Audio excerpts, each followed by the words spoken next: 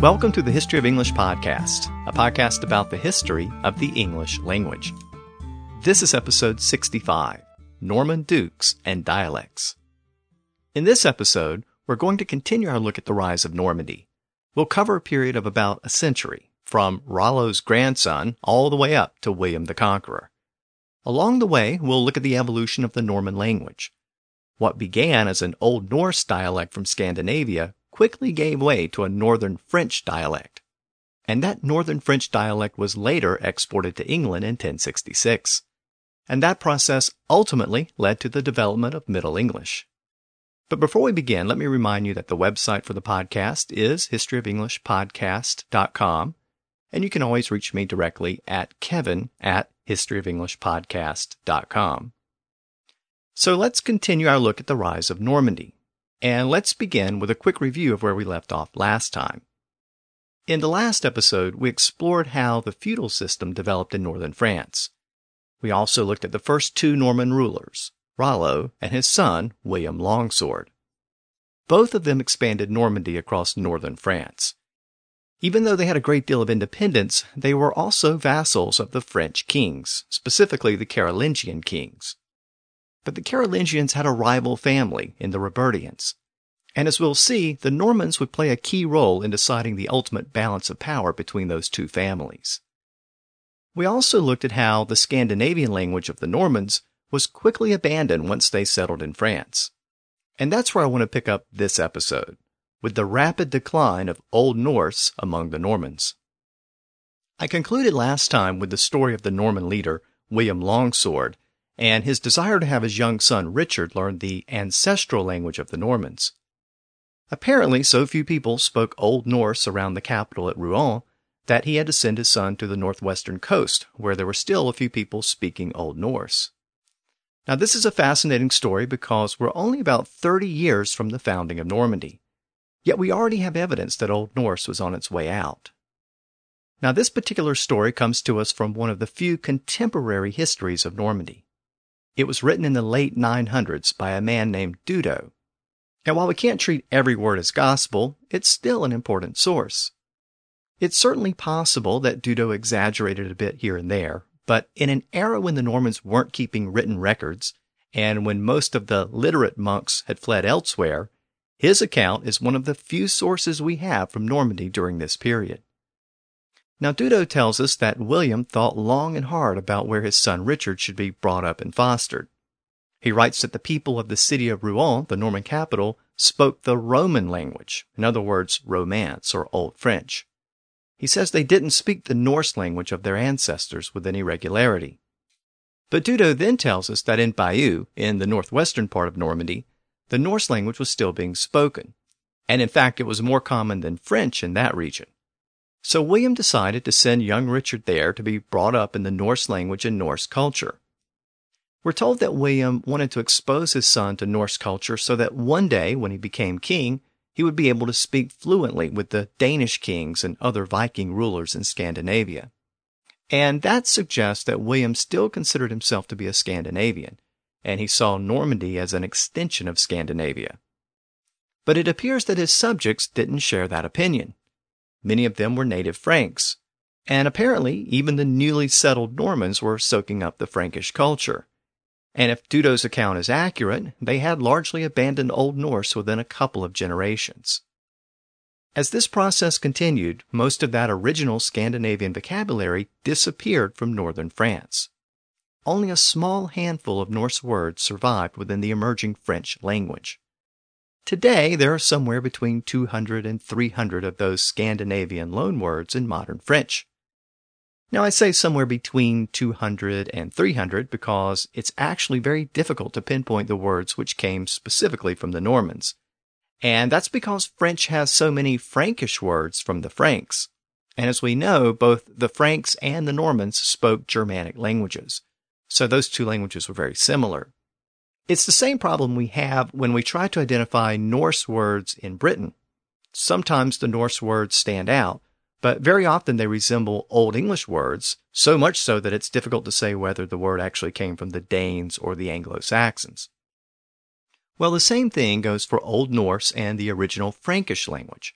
it can be difficult to distinguish the Frankish words from the Norse words. And that's why scholars sometimes disagree on the exact number of those surviving Scandinavian words in modern French. Among those Scandinavian words, which are generally accepted within French, most relate to shipping, coastal features, and other nautical items. The early French weren't exactly known for their naval prowess, and Old French had largely developed within the interior parts of the country, so the early French speakers didn't have as many nautical terms as the Vikings did. So when they encountered the Vikings, they apparently borrowed quite a few of those nautical terms. For example, Old Norse has the word hofen, which meant a port, and that word entered French as havre. And that same Norse word also entered Old English thanks to the Vikings in Britain. It came into late Old English as haven. We often think of it today as a safe haven, or you might find a tax haven. But that word haven was originally a nautical term, and both French and English picked it up from the Vikings. A similar word was the Old Norse word ras, which meant a water flow or current. It entered French as the word ras, thanks to the Normans. But it was also taken to Britain by other groups of Vikings, and it produced the English word race. Today, English uses the word in a more general sense to refer to the act of running or moving quickly, so it's lost the original nautical sense. But again, both French and English picked up that word from the Vikings. So as you can see, Norse words filtered into both languages, but they had a much greater impact on English. And just to put some numbers on that for you, I noted that modern French has somewhere between 200 or 300 words from Old Norse. And in an earlier episode, I noted that modern English has somewhere between 600 to 900 words from Old Norse. Again, the numbers vary because scholars don't always agree about certain words, but those numbers tell us that English has about 3 times more Scandinavian words than French does. Now, the explanations for this fact vary. Some scholars note that Old Norse was spoken for a much longer time in the Danelaw in Britain, and that increased the number of Scandinavian words borrowed into English. Some scholars also point to the similarities between Old English and Old Norse, and they suggest that that may have allowed Norse words to flow into English a little bit more easily. Maybe English speakers just like to borrow words, and French speakers didn't. That's been a recurring theme throughout the history of both languages. So maybe we can find the roots of those differing attitudes here in the 10th century. Whatever the reason, Norse words had a much greater impact on English than French. And of the words which did survive into French, very few made their way across the Channel to English after 1066. So for the most part, the Old Norse words found in English came from the Vikings who invaded Britain, and the Old Norse words found in French came from the Normans or other Vikings who invaded France. So that isn't really surprising. But if we look very closely and allow for a little bit of uncertainty, we can actually find Old Norse words in English which came from France, not Britain. In other words, a tiny part of our vocabulary can be traced back to Rollo and the first Norman Vikings who settled in France. Those Norse words were among the few which survived into French and then passed into English after 1066. So they made their way from Scandinavia to England, but they did so after taking a detour in France. Again, we have to allow for a little bit of uncertainty here, because these words came in with all of those Norse words coming into English from the Danelaw around the same time. So the source isn't always clear, but a few can be specifically traced back through early French. One of those words is the word creek, meaning a narrow stream or inlet. The Old Norse word was kriki, and it meant a corner or nook. It passed from the Vikings into the northern French dialects, and the Normans brought it to England. So when we use the word creek today, we're using a version of the same word used by Rollo's Norman Vikings in the 10th century. Now the Vikings had another word which was very similar to creaky, and it was kroker. And kroker gave us the word crook. And many linguists think that creaky, meaning creek, and kroker, meaning crook, were once cognate in Old Norse. Creaky was a corner or nook, and kroker was a hook or corner, so they were very similar. And a creaky or creek may have been called that because it was crooked. It was a winding stream with lots of bends and turns. Now, I've mentioned the word crook before. The Anglo-Saxons had actually borrowed that word directly from the Danish Vikings in the Danelaw. And the original meaning in English was the same as the Norse meaning. It meant a hook, and it could also mean a hook-shaped tool or weapon. The word crook later evolved into the adjective crooked, meaning bent or curved. So again, all of that was borrowed directly from the Vikings on the ground in Britain. But the Norman Vikings took that same word to northern France. It produced an Old Northern French word, which was croche. And in northern France, the word had a similar meaning. It could also refer to a hook-shaped tool, and it was specifically used to refer to a shepherd's staff. A shepherd's staff was curved on the end so that the shepherd could grab the hind legs of the sheep. So Old English and Old French both had the Scandinavian word crook or croche. But over time, the French version of that word also passed into English, and it came in as several different words. One early development was the Old French word encrocher, which meant to snag or seize or hang on to something. And that word entered English shortly after 1066 as encroach. But again, encroach goes back to the Norman word for a hook used to grab something. The word croche later evolved into the Old French word crochir, which meant to become bent. And many English scholars think this French word crochir was the origin of the English word crouch, meaning to bend one's knees in a squatting position. Another variation of the word croche was the word crochet, which meant a small hook. And small hooks, or crochets, were used in certain types of knitting. And thanks to some later sound changes, that produced the French word crochet. The word crochet was also used to describe a hook-shaped stick that was used to play a sport which became very popular in northern France in later centuries. That sport was eventually named after that hook-shaped stick. It was called croquet, from the same Norman root. So that word crochet gave us words like crochet and croquet, all of those words having to do with something hook-shaped. Well, in the 1100s, that word crochet developed a slightly different meaning. A hook is a variation from a straight line, and by analogy, this same meaning was applied to an idea or belief that was unusual or weird.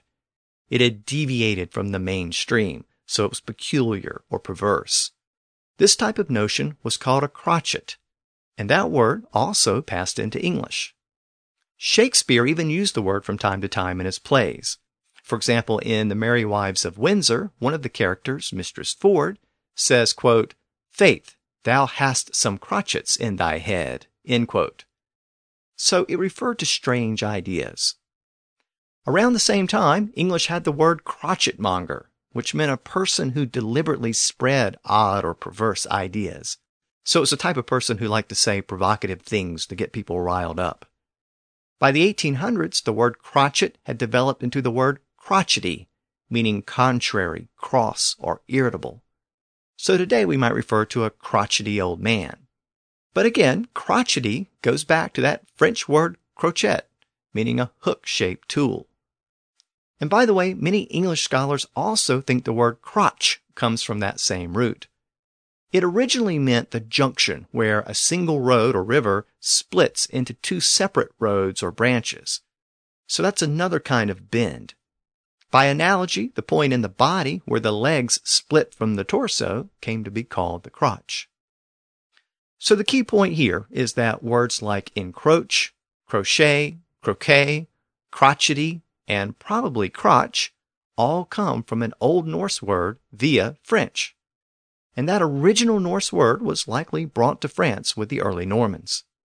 And again, all of those French words are cognate with the word crook, which English borrowed directly from the Vikings in Britain. So we just identified a few words which can be traced back to the original Scandinavian language of the Normans. Here are a few others. Keeping with the nautical theme, the word flounder may have taken the same linguistic root into English. The Old Norse word was fludra. It literally meant flat fish, probably because flounder tend to lie flat on the ocean floor. The word was retained into the Norman French dialect and then passed into Middle English as flounder. Another Norse word which the Normans preserved and ultimately gave to English was the word skipa. As we saw back in our discussion about the Danelaw, English had the word ship, where Norse had the word skip. Well, skipa was a variation of the Norse word skip, and it meant to fit out a ship. In other words, to load and arrange a ship for voyage. Skipa became Old French esquipe, meaning basically the same thing. French then shortened it to équipe, and it then passed into English as equip. So equip comes to us via the early French Vikings. And of course, the things you gather when you equip something are your equipment. So equip and equipment can both be traced back to a Scandinavian word meaning to ready a ship for sail. The word bait may also have Norman origins. It's definitely an Old Norse word, but scholars are divided over whether it came from the Danes in the Danelaw or the Normans in Normandy. It could have come from both.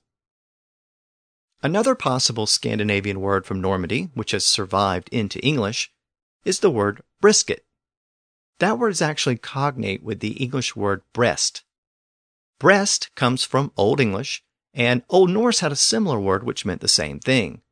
The Old Norse version of the word eventually produced the word briosk, which meant gristle or cartilage. The Norman Vikings took that word with them to France, where it later became bruquette. And from there it passed into Middle English as brisket. Again, there's some uncertainty as to whether brisket came from the Vikings in Normandy or the Vikings in the Danelaw, but some scholars attribute it to the Normans. Another possible Norse borrowing from the Normans is the word harness, which you put on a horse. Again, its etymology is a little unclear, but some scholars think it's also a Scandinavian relic from Normandy. Beyond those examples, it becomes very difficult to pinpoint Scandinavian words in English which came directly from the Normans. However, there are a couple of personal names which came from the Norman Vikings. One of those is the name Gary. The root of Gary is gar, which was the Germanic word for spear. We've seen that word before in a word like garlic, which was a spear leek. The Norman Vikings had a name for a warrior, which was derived from that word gar, and it passed into Norman French and then into English as Gary. Another common personal name, which many scholars attribute to the Normans, is the name Bruce. It's believed that the name originated with a family who lived near the city of Brie in Normandy. That family name was introduced to England after the Norman Conquest, and it became a very prominent name in Scotland in the later Middle Ages. Now again, that etymology is disputed by some scholars who argue that the name Bruce developed within Britain. So once again, we see a lot of uncertainty when it comes to these Scandinavian names and words which may have come from France. And that just reflects the fact that the original Scandinavian vocabulary of the Normans disappeared very quickly, and it had very limited impact on French. So very few remnants made it into English. So as the early Normans abandoned their native Scandinavian language, they quickly adopted the emerging French language. And while their original Scandinavian words didn't have much of an impact on English, their new French vocabulary certainly did. So, given that the Normans made a quick transition to French, I'm going to do the same thing here. I want to move the story forward and shift our focus from the original Scandinavian words used by the Normans to their new French vocabulary. And the story of William Longsword sending his young son to Bayeux to learn Old Norse reflects this basic shift. At a time when the Normans were choosing to speak French rather than their ancestral language, William Longsword apparently wanted his son to have a deeper connection to his Scandinavian roots. He must have realized that the Scandinavian legacy was being eroded in the face of the overwhelming French influence. So he sent young Richard out to the hinterlands of northwestern Normandy, where Viking culture still existed. But Richard's time in Bayeux was cut short by the death of his father in the year 942. William Longsword had successfully expanded Normandy to the west, but he met his match when he tried to expand to the northeast, into Flanders. The Count of Flanders repelled the Normans, and a short time later the Count arranged an ambush in which William was killed. Richard was the presumptive heir, but he was still a young child, only about 10 years old. It was at this point that the Carolingian king, Louis, specifically Louis IV, decided to take advantage of the situation. Normandy was a growing threat to the north, and here was a good opportunity to eliminate that threat. Up to this point, the Carolingian kings and the Norman rulers had generally honored their lord-vassal relationship. But young Richard wasn't technically a vassal yet. That didn't happen until he affirmed his father's oath of allegiance to the king. So, seizing upon the opportunity in front of him, Louis invaded Normandy with the support of the Count of Flanders. Now, the details here are unclear, and in fact there are several different and contradictory accounts of why Louis invaded and what exactly happened next. It's generally agreed that Louis seized control of Normandy, and he had young Richard imprisoned. But Richard soon escaped. Again, the details vary, but it appears that Louis eventually had a falling out with the Count of Flanders. Meanwhile, young Richard was able to secure the support of the Norman nobles, and the Normans were eventually able to kick Louis out of Normandy, which allowed Richard to take the throne. One version of the story reports that Harold Bluetooth came over from Denmark to restore Richard to the Norman throne. If so, it would suggest that there was still a close link between the Normans and the other Viking rulers.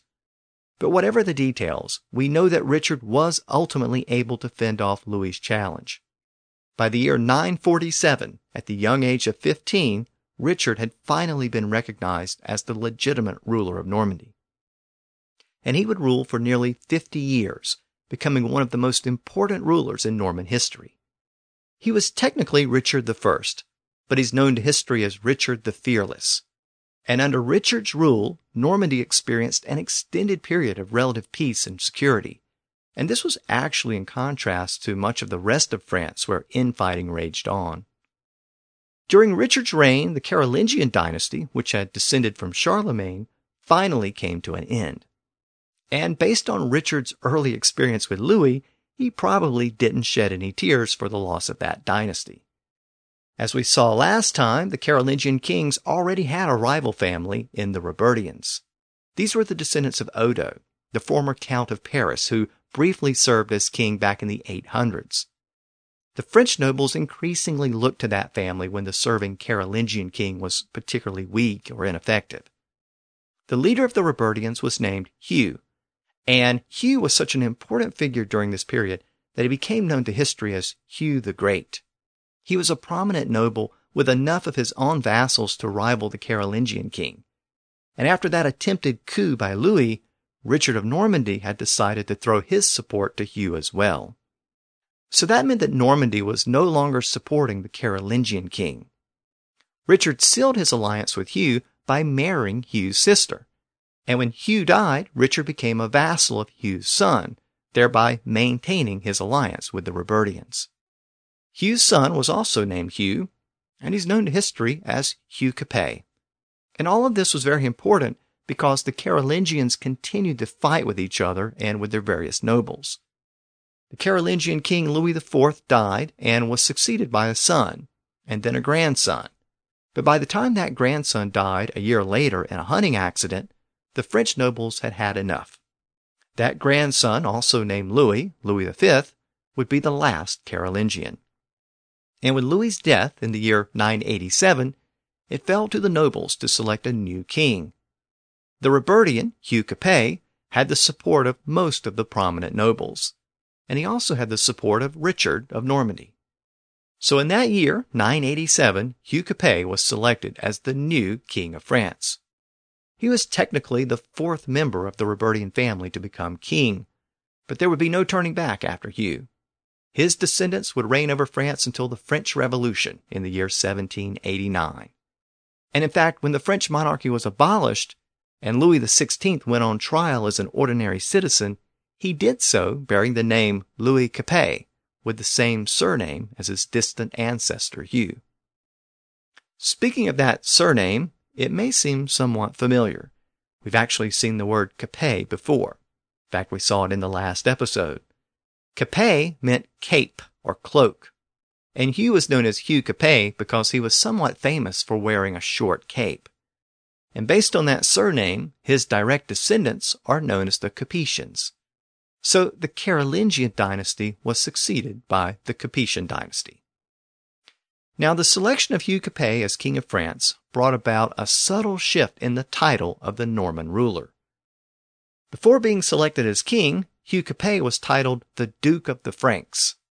With his upgrade, Hugh now became king. That meant he wasn't using the title of duke anymore. So that title was just lying there, with no one to use it. And that's when Richard in Normandy picked it up. After Hugh Capet became king, Richard began to style himself Duke of Normandy. The old titles of Count and Marquis were dropped, and from that point on, the Norman rulers were generally recognized as dukes with that upgraded title. And that also illustrates how important Normandy had become. France now had a new king and a new burgeoning dynasty. But much like his predecessors, Hugh Capet actually had very little control over most of France. His capital was Paris, and the area he controlled was a relatively small region around Paris. Beyond that tiny realm, most of the French nobles retained their castles and knights and relative independence. In fact, Hugh's authority was generally ignored by the nobles in southern France and in Brittany in the northwest. And the various local lords continued to fight amongst themselves. So at this very early point in the Capetian dynasty, the outlook was anything but certain. But Hugh Capet did one thing which helped to stabilize the French monarchy over the long term. As I noted in earlier episodes, the Frankish kings had a tendency to divide their kingdoms among their children and grandchildren when they died. But Hugh avoided that type of division by having his son crowned as his successor while he was still alive. That prevented anyone from contesting the throne at his death. That established a precedent which continued for 2 centuries, and it helped make France a stable country over the long run. Under Hugh Capet, the French kingship evolved from an elective kingship similar to that of Anglo-Saxon England into a strict hereditary monarchy. So as we've seen, Richard of Normandy played an important role during the transition from the old Carolingian dynasty to the new Capetian dynasty. His support of the Capetians gave them some much-needed stability in the north. But while Richard supported the Capetians, he wasn't controlled by them. Like many of the regional provinces, Normandy enjoyed a great deal of autonomy. Richard minted his own coins, and he enforced his own laws. And he embraced the feudal system. He established his own vassals throughout Normandy, and he never allowed lesser nobles to become strong enough to challenge his authority. Normandy was well administered, and it maintained centralized control. It never became fractured, and that was a big key to its long-term success. The growing power of Normandy is reflected in the fact that Richard also pursued an independent foreign policy, which owed nothing to the King of France. Late in his reign, Richard negotiated that treaty with Athelred the Unready, which I discussed in earlier episodes. Athelred had accused Richard of providing safe haven to the Viking raiders who had renewed their attacks on England. So Richard and Athelred entered into a treaty in 991. But note that it was a treaty between England and Normandy. The King of France wasn't even a party to the agreement. And it's here, in this treaty with England, that we see Richard's important role in our overall story. If we want to trace the ultimate origins of the Norman conquest from the Norman perspective, it all begins with Richard, because Richard was the common link in the chain. His great-grandson was William the Conqueror, and his daughter was Emma, the same Emma whose story we followed in England. Remember that she married Athelred the Unready, and then she married Canute, and she was the mother of Edward the Confessor. And when we left the story of England in the 1050s, Edward was still sitting on the throne as an old man with no children, and everyone around him was wondering who was going to succeed him. So when Edward the Confessor died in England in 1066, William's claim to the English throne was based on the fact that he and Edward were cousins through the same common ancestor, Richard. Now, 5 years after that treaty with England, Richard died. He had ruled for nearly 50 years, and Normandy had emerged as a formidable power in its own right in northern Europe. Richard was succeeded by his son, also named Richard, so he's known as Richard II. In French, he was known as Richard le Bon, literally Richard the Good. Richard II is important to our story because he was a very effective diplomat. In the same year that Richard II succeeded his father as Duke of Normandy, Hugh Capet died as King of France. So Normandy had a new duke and France had a new king in the same year. Duke Richard and the new French king inherited their respective thrones at the same time, and they maintained the feudal alliance which their fathers had sustained. Richard even supported the French king's military campaigns in Burgundy. With a strong French ally to the south, Richard turned to the troublesome region of Brittany to the west. He formed an alliance with Brittany. The Breton leader was Duke Geoffrey, and the best way to seal an alliance was with a marriage alliance. And as it turned out, Richard and Geoffrey each had sisters, so they sealed their new alliance by marrying each other's sister. These alliances helped to establish and define Normandy's borders with its neighbors. And for the first time, those borders started to become more or less fixed. Richard's alliance with Brittany is noteworthy, and it will have long-term implications when we get to the Norman Conquest in the next episode. But it was Richard's other marriage alliance that's more important to the overall story of English. That earlier treaty between Richard's father and Athelred the Unready had already fallen apart. Athelred accused the younger Richard of violating his father's agreement. He claimed that Richard was continuing to give refuge to the Vikings who were invading England.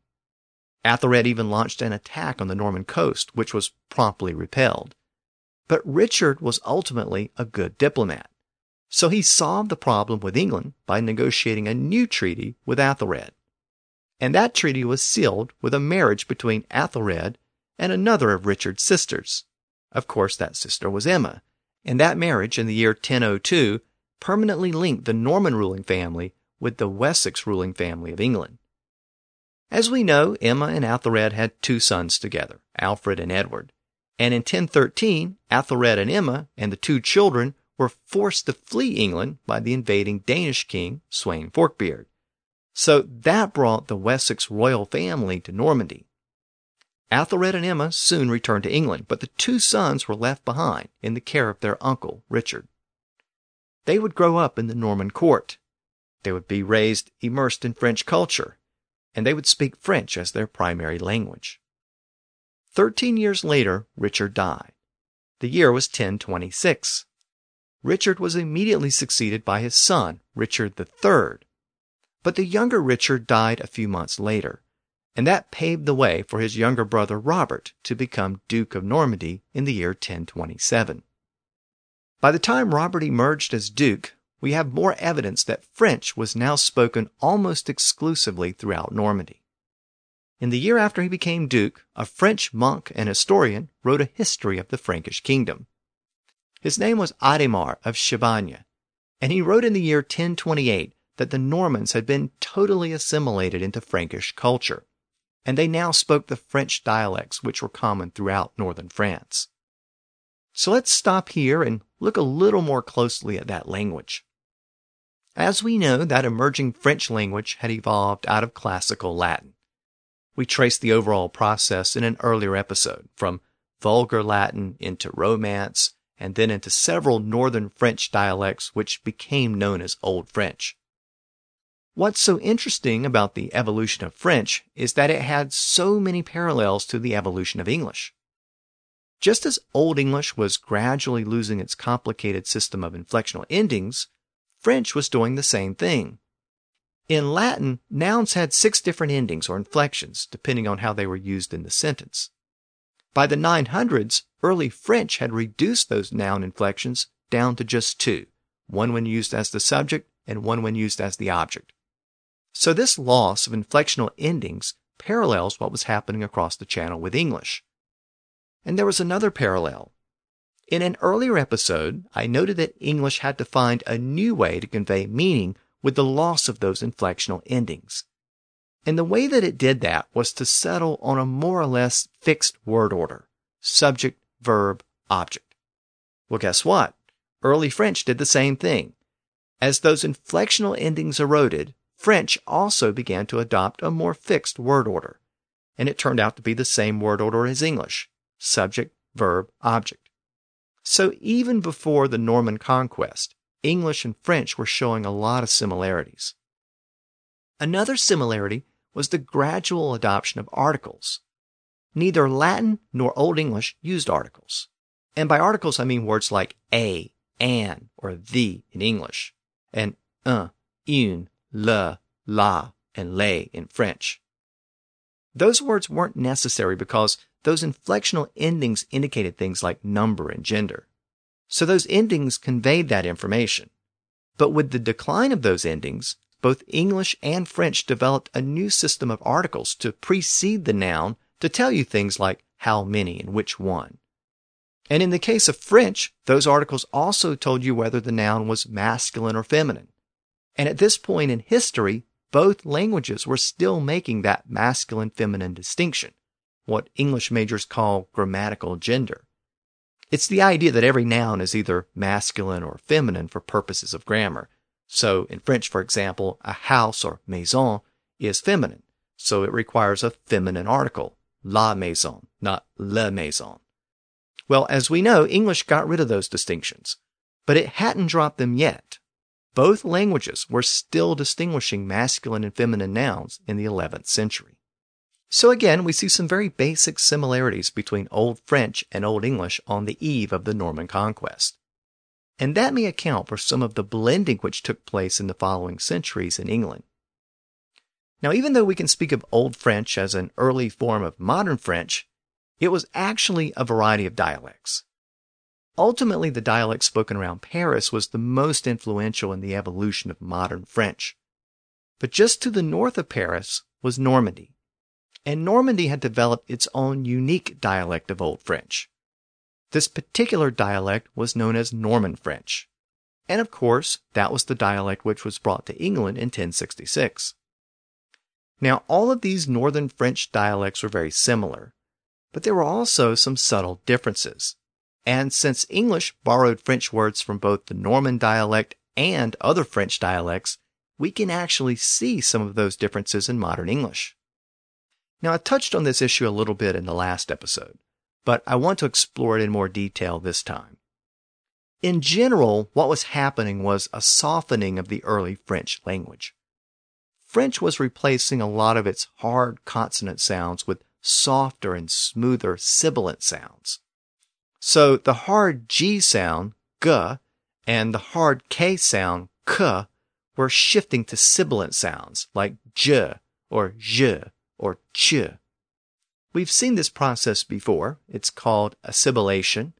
Another linguistic term for it is palatalization. It basically makes the language softer and smoother. This process can happen within any language, and we've seen that it happened within English as well, but it really happened a lot within early French. And that process is part of what gave French its distinctive sound. But the Normans had been Vikings who spoke a North Germanic language with lots of those hard consonants. So when the Normans adopted French, they sometimes retained those Old Norse consonant sounds. So their French dialect was a little rougher, not quite as smooth or soft. And when English borrowed the Norman version of those words, we ended up with words which have a hard K or hard G sound, where French has a softer sibilant sound. So let me begin by comparing a few words in modern English and modern French so you can hear the difference. And I've noted in prior episodes that French tended to convert the hard K sound into a CH sound, ch. And they tended to do this before the front vowels, especially before the A sound. And in later centuries, that sound evolved again within French to an SH sound, sh. And I've given the example of words like cape, chapel, and chapeau to illustrate that evolution. All of those words come from the same root word, the Latin word caput, meaning head. Cape came in first with its original K sound. Then chapel came in after that first sound change. Then chapeau came in after the second sound change. So English has preserved those sounds. So when we look at modern English words which came from Norman French, we should expect that the English words have a hard K sound where modern French has an SH sound. And in fact, that's what we find. So for example, English has the word case, where modern French has chasse. Same root word, but thanks to the Normans, English uses that hard K sound at the beginning. Case, chasse. English has camel, where French has chameau. Again, same root word. English has carpenter, where French has charpentier. English has decay, where French has déchoir. English has task, where French has tâche. English has market, where French has marché. English has cabbage, where French has choux. And I could go on, but in all of those pairs, English uses a hard K sound inherited from the Normans, whereas modern French uses an SH sound which evolved within Standard French. Now sometimes we can see this distinction by comparing two or more English words. And that happens in cases where English borrowed words from both Norman French and Standard Old French dialects. So English preserved both versions of a word, and both words survived because they took on distinct meanings over time. So last time I gave the example of cattle and chattel. They both came from the late Latin word capital. The Normans gave us cattle, and Standard Old French gave us chattel. The words became distinct over time, so they both survived. I also gave the example of the Latin word castellum, which produced Norman castel and Old French chastel. Chastel later evolved into chateau within modern French, so English has both versions today, Norman castle and modern French chateau. Another good example of this process can be found in the connection between the words chase and catch. You might think those are two different things. First you chase something, then you catch it. But both words come from the same Latin root. And the reason why chase and catch are distinct words in modern English is because the Normans held on to the initial K sound, whereas Old French changed it to a CH sound. The Latin word was captare, which meant to take or hold. And in captare, you can hear the connection to words like capture and captive, which also come from the same root. Well, within Old French, two different versions of the word evolved. Cachier and chassier. Cachier was the Norman French version with its hard K sound, and chassier was the standard Old French version with the CH sound. The Norman version, cachier, became catch, meaning to take hold of something. The standard French version, chassier, became chase, meaning to pursue something. So those two words, chase and catch, reflect the influence of the Normans on modern English. Here's another one for you. The Latin word carus was a type of wagon. The Normans gave us the word as car with its hard K sound. And from the same root, Old French gave us chariot with a CH sound. Well, to load a wagon was cargier in Norman French and chargier in Old French. Now, Norman cargier died out, but the Old French version, chargier, eventually made its way into English as the word charge. But if the Norman version had held on, we would have carge today instead of charge, which would have sounded a little awkward if you have an electric car. You would have to carge your car. But thanks to standard Old French, today you charge your car instead. Charge comes from standard Old French, and car comes from Norman French, but they have the same common root. Along the same lines, Norman French had the word carité, where standard Old French had the word charité. Once again, the Norman version died out, and the standard Old French version survives as the word charity. Now, I focused on the K sound, k, but we also know by now that the hard G sound, g, is a closely related sound. The G sound is voiced, whereas the K sound is unvoiced.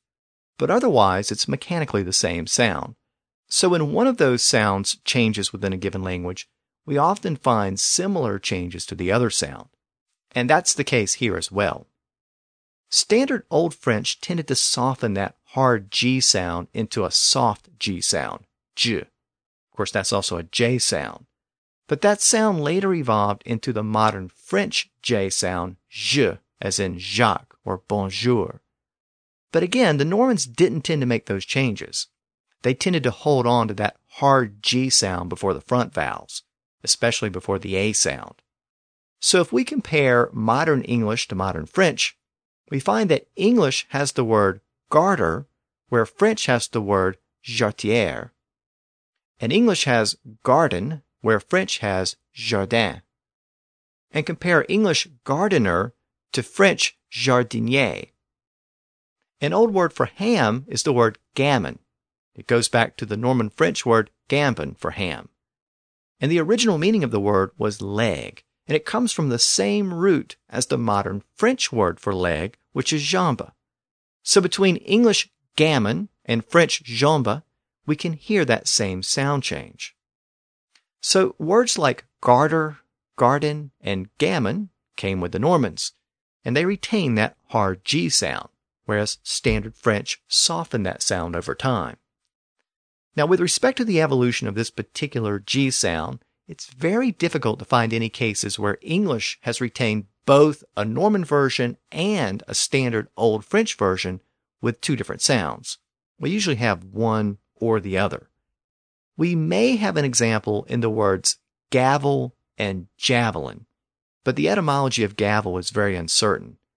Some scholars link gavel to javelin, and if that's accurate, gavel may preserve the Norman hard G sound, and javelin may preserve the standard French soft G sound. By the way, the best source I have for that link is the Dictionary of Early English by Joseph T. Shipley. But again, that link is a little bit iffy. Another example which has disappeared from English is the word jail. The Normans had the word as gale, but Standard Old French had it as jail. Of course, Standard Old French jail eventually won out, but in Britain you can still find the word spelled as G-A-O-L, even in some official documents. And that spelling reflects an older spelling of the word, which goes back to the Normans when they still pronounced the hard G at the beginning of the word. So we've looked at how the Normans sometimes preserved hard Germanic consonants, where Standard French tended to soften those sounds. Another situation where Norman French was unique was the retention of the Germanic W sound. Again, we've seen this before, but let me go back through it again so we can put all these pieces together. Both Old Norse and Old English had the W sound. It was a common Germanic consonant, and it had once been a common sound in Latin as well, but the sound began to disappear at the beginning of words in late Latin. So, as an initial sound, it was very rare in early French. It was usually preceded by a consonant. So, for example, they had the qu sound at the beginning of words, which they represented with the letter combination QU. So words like qualify, quality, quarrel, and quail, they came close to an initial W sound, but it had that K sound before it. But Old French also had a lot of those Frankish words within it. And of course, the Frankish language was a Germanic language with that initial W sound.